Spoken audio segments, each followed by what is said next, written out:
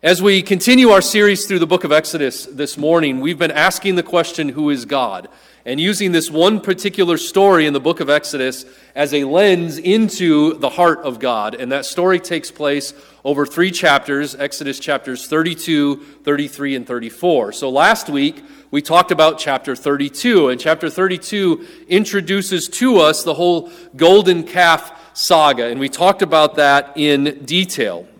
Before we get any further into that, I want to say something quickly to all of you. I want to thank you, first of all, for how encouraging you are to me. I really love standing in the foyer like preachers are supposed to do and shaking everybody's hand as you walk out on Sunday mornings and getting all the, good job preachers, or, I didn't fall asleep today, so well done preacher, that kind of stuff. I love the compliments. I love the encouragement. It means the world to me. I want to let you know, though, the thing I love more than that is when you ask me questions. And several of you did last week. You said, well, what about this? You didn't talk about this, and I'm wondering about this. And I want to encourage you to continue to ask those questions. The reality is to try to take chapters this full and rich and deep and condense it into a short sermon is really unfair to the text. But this is the task I have in front of me. And so I realize I will be glossing over some things that you might want to know more about. Please pursue those questions. Ask me if you want, and I'll tell you what I've studied, but I would love to know even more that you're pursuing them on your own throughout the week. I can remember the first time we went to Yosemite. How many of you have been to Yosemite before? Okay. We drove through Tunnel View, and I've always said it, like God is showing off in Yosemite, right? Like, look what I can do. And I can remember the first time I drove out of that tunnel and that view came into view. And it literally takes your breath away. And you've got to sit there with, all other 1.5 million people that are there that day and try to get your turn to take a picture, right? For you to look at what we're going to look at together in Exodus chapter 33 this morning, and go home and determine that you've learned everything you need to learn about that passage would be like seeing a postcard from Yosemite and deciding I don't ever need to go there in person because I saw a postcard, right? There's so much more to experience on your own. And so I just to say, what I'm trying to do in this series is just whet your appetite for a deeper understanding of who God is through these passages. And I hope you'll continue to ask questions. Ask the hard questions. Ask the questions that I don't address. Ask the questions that the text begs of you, but that we didn't have time to talk about. But please ask the questions and pursue the answers to those questions, because that's where you will grow in your relationship with God. Okay, so get into Exodus chapter 33. We talked about 32 last week. Moses has been up on the mountain too long. The children of Israel panic. They demand of Aaron that he make for them a god to lead them into the promised land. So he tells them, take off their jewelry, and he forms from that gold an image, and it's the image of a golden calf. And we talked about last week how whether they were trying to make an image of Yahweh or replace him entirely, either way, they are breaking one of the first 2 commandments and making an image either of a different God or of God himself. And he prohibited both of those things. And let me ask you real quick, did God ever make an image of himself? Somebody said yes, and that is the answer. The answer is yes. Go back to the beginning. When God created man, male and female, he created them. In the image of God, he created them. When humans are living in faithful covenant relationship with their God, they are the only image of God that this world needs. But when we stray from that covenant faithfulness, what happens? Well, then we do things like make golden calves and bow down and worship them, right? Something has gone terribly wrong, and that's what happens in this chapter. Something has gone terribly wrong. So if you remember the story just quickly, Moses is still on the mountain, and God tells him, you need to go down and take care of your people, remember that? Because they are rebelling against me. And Moses, not fully understanding exactly what's happened, pleads on behalf of the children of Israel, please forgive them, because God's initial intent was to do what? Destroy Israel and start over with Moses, right? I'm going to start over with you. They're too rebellious in nature. Moses pleads on their behalf and God relents. He decides not to destroy them. But then Moses goes down from the mountain and he sees with his own eyes just how terrible the scene is. And he gets angry and he tells the people to take up and kill their neighbor. And we find this group of people that dies that day because the Levites have decided they're on the Lord's side and people are going to pay with their lives for the sin they've committed in that moment. It's a terrible scene, and it's one that makes us ask hard questions, right? Like, who is God really? What does it mean to have God angry at you because of the sin that you're committed? And what can we expect from God when we fall short like the Israelites do? So all these people die. And then Moses continues to ask on their behalf. And we talked about how Moses found favor with God, and the whole story ends with a plague that God sends on the people. And so it's left in kind of a confusing position where we see God say, okay, I won't destroy the people, but clearly he's still angry and the children of Israel are paying dearly because of the sin that they've committed in this chapter. And so clearly you get to the end of the chapter and things are not fully resolved. And Moses understands this. And this big question mark hangs over the whole chapter where you remember Moses tells the Israelites, I'm going to go to God again and perhaps he will forgive you for what you've done. And so we get to the end of that chapter and it just ushers us into the next part of the story in chapter 3 that we're going to deal with now, trying to figure out what is God really going to do with Israel. He's not going to fully destroy them, but he's punished them and he's clearly still angry. What will satisfy that anger? And what will happen between God and his covenant people who have proven from the very beginning to be so unfaithful? And so let's dig into chapter 33 and try to answer some of these questions this morning. The question that remains in Exodus 32, the next day Moses said to the people, you have sinned a great sin, and now I will go up to the Lord. Perhaps I can make atonement for your sin. So what is possibly going to happen that might make atonement for Israel's great sin here? Let's look at the first 3 verses together, Exodus chapter 33. Exodus 33, the first 3 verses. The Lord said to Moses, depart, go up from here, you and the people whom you have brought up from the land of Egypt, to the land of which I swore to Abraham, Isaac, and Jacob, saying, to your offspring I will give it. The first thing I want you to notice is God has not abandoned the promise he has made to his covenant people. He's still angry, but he has not decided to destroy them. Instead, he's going to give them the promised land just like he had initially indicated. So, Moses, take your people and go. I have not abandoned my promise. I'm still going to give you the land that I promised to your fathers. Verse 2, he says, I will send an angel before you, and I will drive out the Canaanites, the Amorites, the Hittites, the Perizzites, the Hivites, and the Jebusites. Go up to a land flowing with milk and honey. And here is the entire crux of this chapter, and where all the drama begins to unfold in this one statement. Go up to a land flowing with milk and honey. I'm going to give you this land, but I will not go up among you. I will not go up among you, lest I consume you on the way, for you are a stiff-necked people. So God is telling them, I will give you the promise I initially made to your forefathers. I'm not going to abandon that promise, but I am not going to go with you. I'll send my angel. I'll make sure that you get there. I'll make sure that it all transpires the way I said it would, but I am not going to go with you. And this is devastating information for the children of Israel. And this is what I want you to see in this chapter, is why this is so important. So then we get to the next few verses, verses 4 through 6. And it says, when the people heard this disastrous word, they mourned. And I want you to think about that. God's still giving them the promise, but he won't be with them. And for them, the promise no longer matters because it's overshadowed by this disastrous word that God won't be with them anymore. And this giant question mark remains. How can they be the people of God if God isn't with them? How can that possibly happen?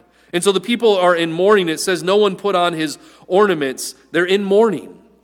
For the Lord had said to Moses, say to the people of Israel, you are a stiff-necked people. If for a single moment I should go up among you, I would consume you. You ever been so mad at someone that you had to get away from them because just the sight of them would send you into an uproar, right? You ever been that mad at your kids? Parents, I need you to go away for a few minutes so I can calm down. God is furious with his children right now, and he does not want to be in their presence. I need you to go away. Because if I'm in your presence now, I'm just going to consume you. That's how angry I am with what you've done against me to violate this covenant I've made with you. So he says, so now take off your ornaments that I may know what to do with you. God is still deciding what he's going to do with this rebellious people. What role do you think Moses might have in this decision-making process?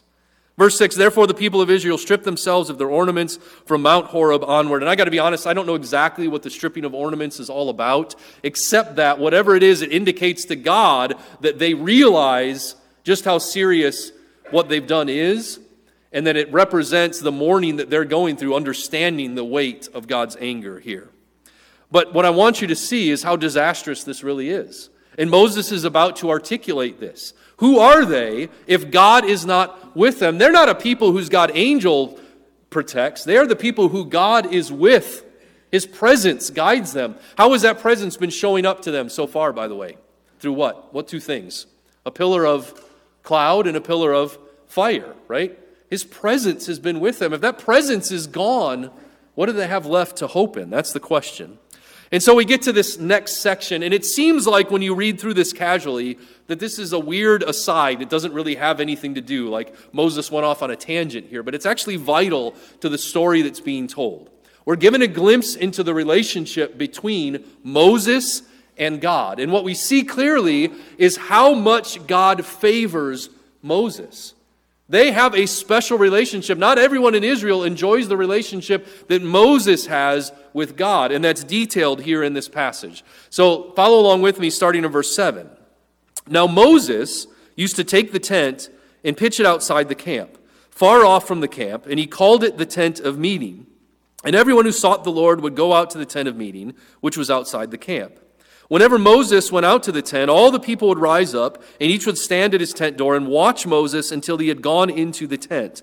When Moses entered the tent, the pillar of cloud would descend and stand at the entrance of the tent, and the Lord would speak with Moses. So what's going on here? You've got this place, this tent, and of course this is just alluding to the tabernacle that would come next, but there's this one place where God's presence would descend on that place. And who is the only person who is going into that place to commune with God? It was Moses. The children of Israel aren't casually strolling into this tent so they can have conversations with God. Moses is the only one doing it, and he's doing it on their behalf. And so it says in verse 10, and when all the people saw the pillar of cloud standing at the entrance of the tent, all the people would rise up and worship, each at his tent door. They were moved by this visible expression of God's presence descending on this tent, knowing that Moses, as their leader and representative, would be going into that tent, into the presence of God, to have these conversations with God himself. And look at how this is described. It says in verse 11, thus the Lord used to speak to Moses face to face, as a man speaks to his friend. And when Moses turned again to the camp, his assistant Joshua, the son of Nun, a young man, would not depart from the tent. This passage is essential to us understanding what's going on in this chapter because we now understand the relationship Moses had with God. He is a friend with God. He is going into the presence of God where no one else is allowed, and he's talking with God like someone talks with his friend. You think about the intimacy there in that relationship. God favors Moses. And so Moses is in a position because of that favor to do what no one else in Israel could do. God is so upset with us, he doesn't want to be around us anymore. Who can talk to God on our behalf? And clearly the answer is there's only one person qualified to do that. And who is it? It's Moses. Moses is the only one who has that kind of relationship with God that he can enter into the presence of God and have that kind of conversation with him. So that's what this story is telling us. Moses is the only one that could possibly bring Israel and God back together.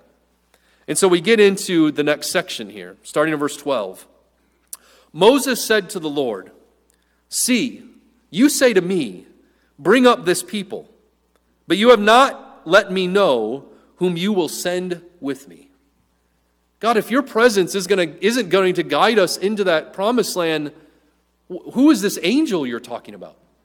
Who is going to be a substitute for you that would possibly lead us where we need to go? We need your presence, God. And so he says this, you have said, I know you by name, and you have also found favor in my sight. Now therefore, if I have found favor in your sight, please show me now your ways, that I may know you in order to find favor in your sight. Consider too that this nation is your people. And do you catch what Moses is doing here? He's asking the question that this whole series is about. Moses has this intimate relationship with God. He talks with him as someone talks to a friend face to face, but he's not fully convinced yet that he really understands who God is. Like, I need to know you, God. I need to understand your thought process. I want to know why you're so angry, and I want to know what I can do about it, because I'm confused here. You tell me that I have favor with you. You tell me how much you care for me, but yet you're not telling me the whole thing here. There's something to this story I don't understand. I want to know what's going on. And so Moses does this. In verse 14, God says, my presence will go up with you, and I will give you rest. But listen to Moses in verse 15. He's not satisfied with that answer. He said to him, if your presence will not go with me, don't bring us up from here. If it's not going to be you personally going with us the way that you led us out of Egypt, then there's no point in us going forward, because without your presence, we are nothing. He articulates that exact thought. Listen to what he says in verse 16. For how shall it be known that I have found favor in your sight, I and your people?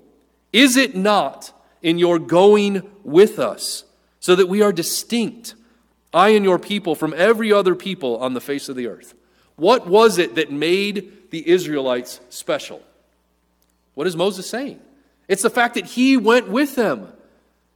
That the nations around them knew that God is leading them out of Egypt. The story the nations were telling wasn't of a rebellious, strong-willed people that fought their way out of Egyptian bondage. It was about this people who God had led out of Egypt. And did you hear about the things the Israelites, God did for them? That's the story the nations around them are telling. And Moses is saying, God, if it's not you personally leading us from here into the promised land, then we might as well abandon this whole thing. Because we are nobody if we're not the people whom you dwell with. And so he pleads with God, don't take your presence from us. Okay, I want to do something here for just a quick minute this morning. I want to use this as a way to introduce you to two very important biblical concepts, okay? And I want to do it through the lens of a contrast between Moses and Jesus. And all of this that's happening through Moses and Moses' relationship with God is really a foreshadowing that points us towards the ultimate work of Christ as Messiah. I want to show you two things. For some of you, maybe you've already explored this. For some of you, maybe you've never thought about this before, but I hope it will be useful to you. So let's explore the contrast between Moses and Jesus for just a moment through the lens of this story. Number one, this idea that God's people are nothing if they're not the people that God dwells with. Who are we? We are a people who God dwells in and through, okay? And I want to show you two different passages. Let's start in Genesis chapter 3. Turn over there if you would. Genesis chapter 3. Genesis chapter 3 is the story of the fall. And we know the story. The serpent entices Eve. Eve eats of the fruit. Eve gives it to her husband. And Adam eats of the fruit. And now God is going to approach them after they have sinned. And something has drastically changed about their relationship with their Creator. And I just want to show this to you. Genesis chapter 3, starting in verse 8. And they heard the sound of the Lord God, doing what? Walking in the garden in the cool of the day. And I don't know what your mental picture of the Garden of Eden is, but I hope that this is its foundation. That above all else, the Garden of Eden was this place where heaven and earth overlapped, where God dwelt with his physical creation. They realize the weight of their sin. They know they've rebelled against God, and they hear him walking in the garden. The presence of God is there with his people. This is what God intended for his creation from the very beginning, that he would dwell with his creation.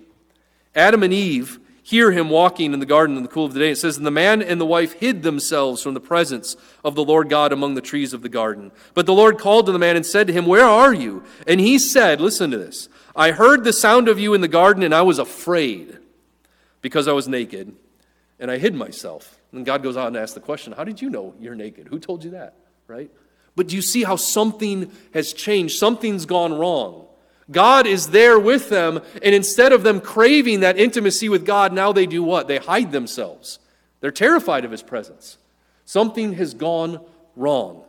The way God intended for his creation to live was always in fellowship, in communion with him, but also in his presence. This is the story we're told from the very beginning. And of course, the rest of the story of Scripture is about how does humanity exist when separated from the presence of God? And the answer to that is clear. We're a train wreck. We're an absolute catastrophe when removed from the presence of our Creator. And so what do we find in the rest of the story? God begins to commune with the patriarchs. He begins to show up in interesting ways so that he can fellowship with them. And then when he brings Israel out of Egyptian bondage, his presence is with them, the pillar of cloud, the pillar of fire. Then we've got this tent of meeting that we talk about in this very chapter, where Moses puts this tent up and God's presence comes and fills that tent. The same way he would fill the tabernacle with his presence. The same way later on, after Solomon built the temple, that God's presence would fill the temple. Later on, there's this devastating story in Ezekiel of God removing his presence from the temple. And what does the temple become if God's presence isn't in it? It's just a pile of rocks, right? Which is exactly what the temple was reduced to several times in its history. Solomon builds the temple. Eventually the Babylonians come in. They destroy the temple completely. Then you read the stories of Ezra and Nehemiah, where the Persians release them to go back to their homeland, and they rebuild that temple, not to its previous glory, but they rebuild it as best they can, and God's presence comes and fills the temple again. Later on, Antiochus Epiphanes comes, and he does major damage to the temple, and then Herod undertakes this huge project up to and during the time of Jesus, where the temple would be rebuilt, and it becomes one of the wonders of the ancient world, this massive temple complex. What is the temple if God's presence isn't there? This is what the temple is. A representation of this very idea that Israelites are nothing if God's presence doesn't dwell among them. And that goes true for all of God's people. And then Jesus shows up on the scene. Emmanuel, which means what? God with us. God's presence among his people again. In Matthew chapter 12, the Pharisees jump all over Jesus because his disciples are doing the unthinkable. They're picking heads of grain and eating them, right? And they're asking him about that. And Jesus has some great answers. But among that, he drops this beautiful gem. He said, something greater than the temple is here. Who's he talking about? Himself, right? God is dwelling in me in a way that he never dwelt in the temple. It's all about the presence of God among his people. Jesus is going to leave, but he starts telling his disciples in John chapter 14, it's to your benefit that I leave, because when I leave, I can send you whom? The Helper, the Holy Spirit, who will do what, by the way? Dwell in you. 1 Corinthians chapter 6, Paul talks about sexual sin as it deals with Christians, and he says, people can commit all kinds of sins, but when you commit sexual sin, it's a sin against your own body. And the reason that's important is because your body is what? A temple of the Holy Spirit, who dwells in you, he says. We become individual temples. The story is about God dwelling with his people, right? So you look at the bookends of Scripture, all that unfolds in the middle, but in the beginning is Genesis 3, God walking in the garden with his creation, and there's sin doing damage to that reality. How will God return back to that full communion with his people? And then watch this, Revelation chapter 21. Turn over there if you would. Revelation 21. If you want to know what the Bible is about, this is the story in a nutshell. Revelation 21. Then I saw a new heaven and a new earth, for the first heaven and the first earth had passed away, and the sea was no more. And I saw the holy city, New Jerusalem, coming down out of heaven from God, prepared as a bride adorned for her husband. And I heard a loud voice from the throne saying, behold, the dwelling place of God is with man. He will dwell with them, and they will be his people. And God himself will be with them as their God. He will wipe away every tear from their eyes, and death shall be no more. Neither shall there be mourning, nor crying, nor pain anymore, for the former things have passed away. God will accomplish his will fully when that new Jerusalem comes down to earth, and we get to dwell with God again. We get to walk with him in the cool of the day in the garden again. What an awesome image. And this is the story the Bible is telling us. We're introduced to this here in this story with Moses. This idea where Moses comes to this heavy realization that, God, if you remove your presence, we're nobody anymore.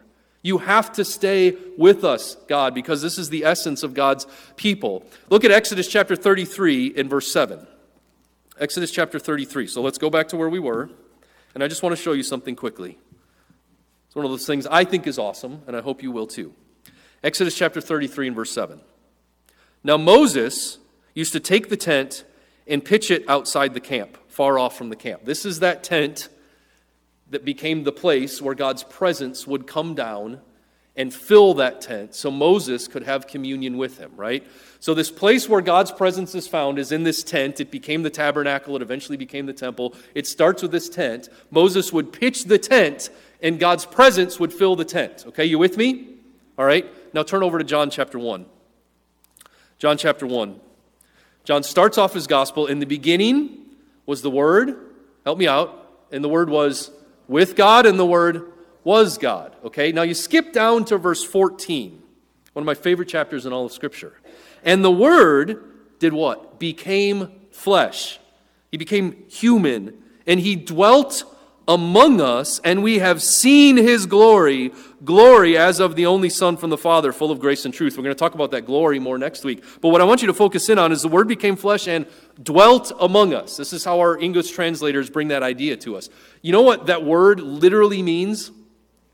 It means the Word became flesh and he pitched his tent among us.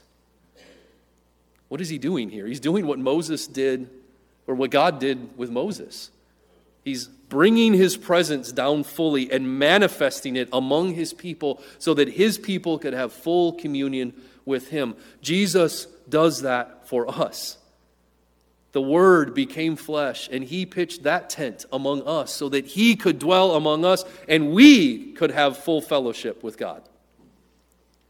People look at the Bible and they're critical of it and they think, it's just a bunch of random stories thrown together. There's nothing connecting them. Baloney. Man, this is awesome.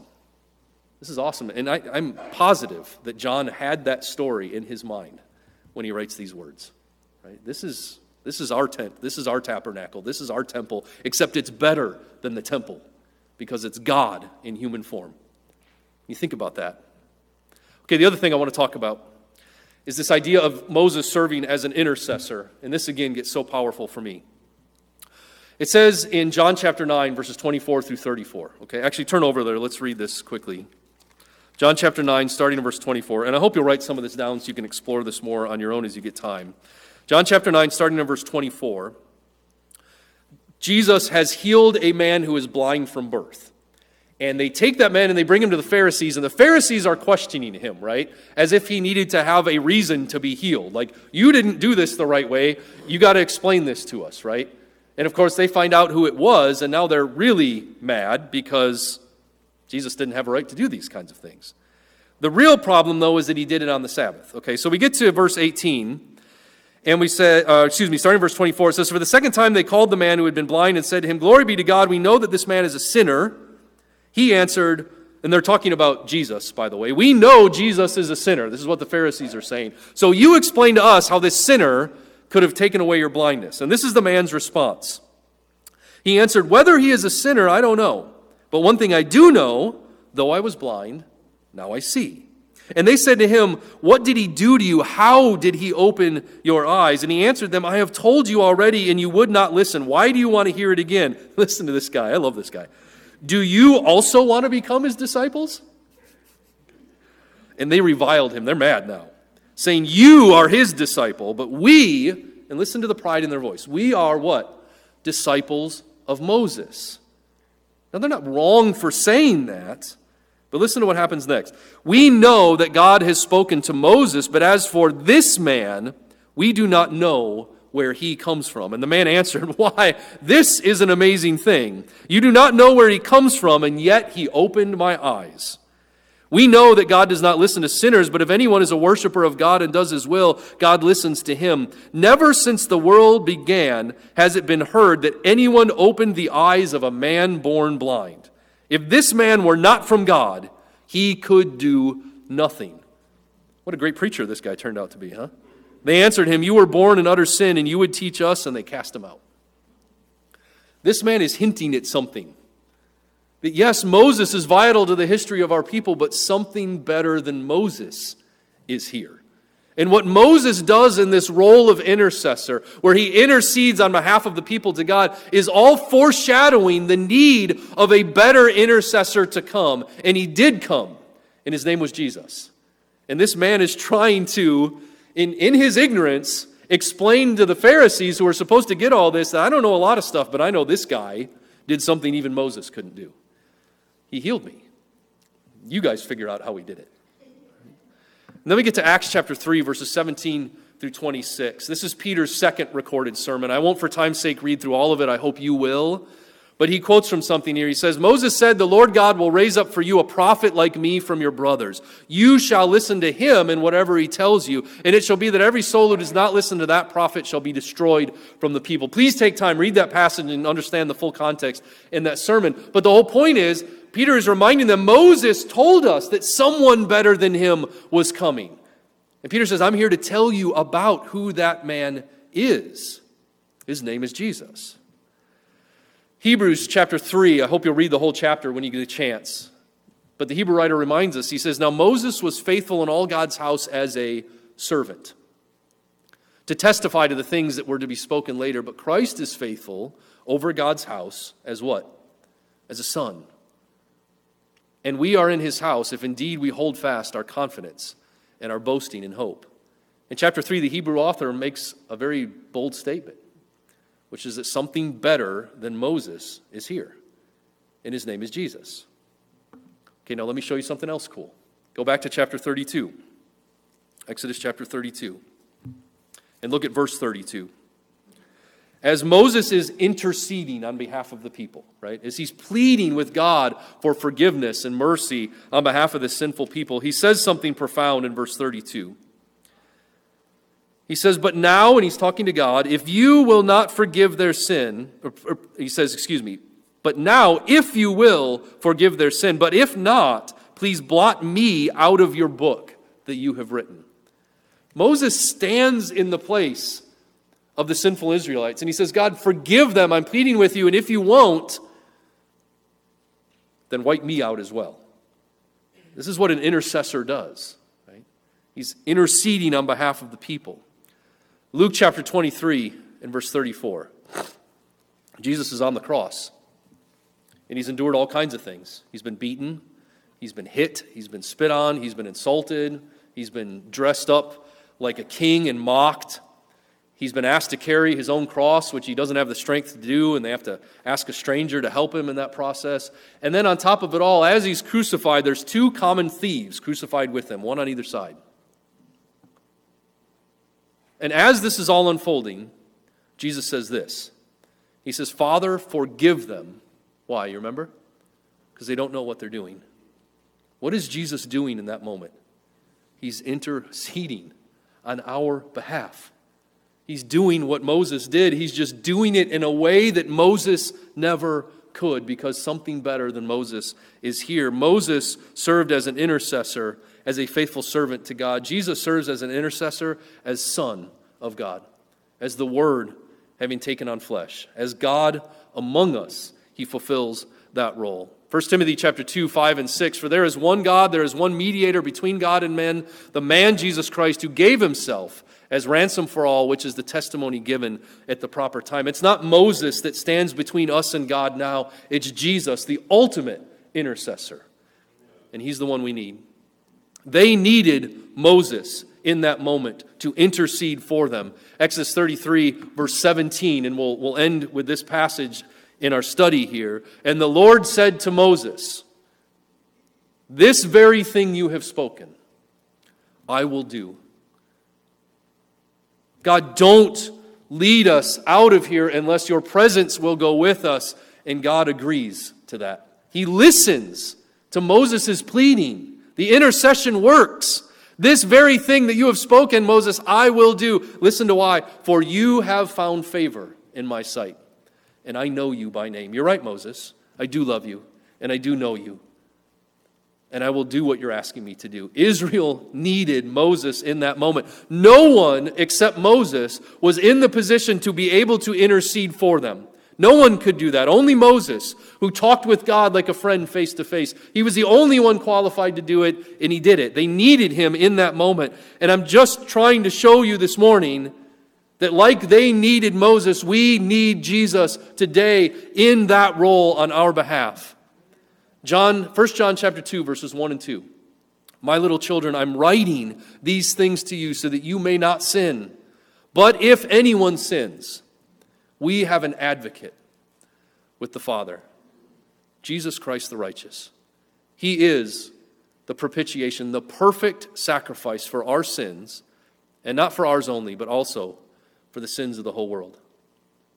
In those moments when you are overcome by the reality of your own sinfulness, and you know God is angry with you, and you're wondering, who will ever stand between me and God? Who will make atonement for me? Who will plead my case before the throne of the Almighty? Who will vouch for me and say this one is worth saving? Who will ever bring me back into covenant relationship with my God? Who will ever convince God that I'm worthy of another chance? That man's name is Jesus. And he stands between you and God this very moment, not as a servant, but as a son. That man who was crucified on that cross, who in his dying breath is saying, Father, forgive them, they know not what they do. That Christ has been crowned King of Kings and Lord of Lords, and he is exalted to the right hand of God in heaven, and he sits there on your behalf as your advocate and as your intercessor this morning. And if you have not bowed your knee to him this morning, what on earth are you waiting for? We have an intercessor, Jesus Christ the righteous. And nothing in this world gives me hope like that. As Israel is trying through their mourning to come to terms with what will God do with us now? We're about to find out the end of that story next week when we get into chapter 4. But Moses intercedes on their behalf, and God extends them mercy. And Christ is doing that for you this morning. Won't you take advantage of that this morning by putting him on in baptism, by confessing him as Lord and King? Whatever you need to do this morning in response to that grace and mercy, I plead with you to do it now. Let's stand, let's sing this last song, and if there's any way we can serve you as a church, please let us know what that is. If you'd like to do that by coming forward, we encourage you to do that now. But please, let's all stand and sing about this Christ who intercedes on our behalf. Let's sing together. Let the King of my heart be the mountain where I run, the fountain I drink from. Oh, he is my song. Let the King of my heart be the shadow where I hide, the ransom for my life. Oh, he is my song. You are good, good, Lord. You are good, good, Lord. You are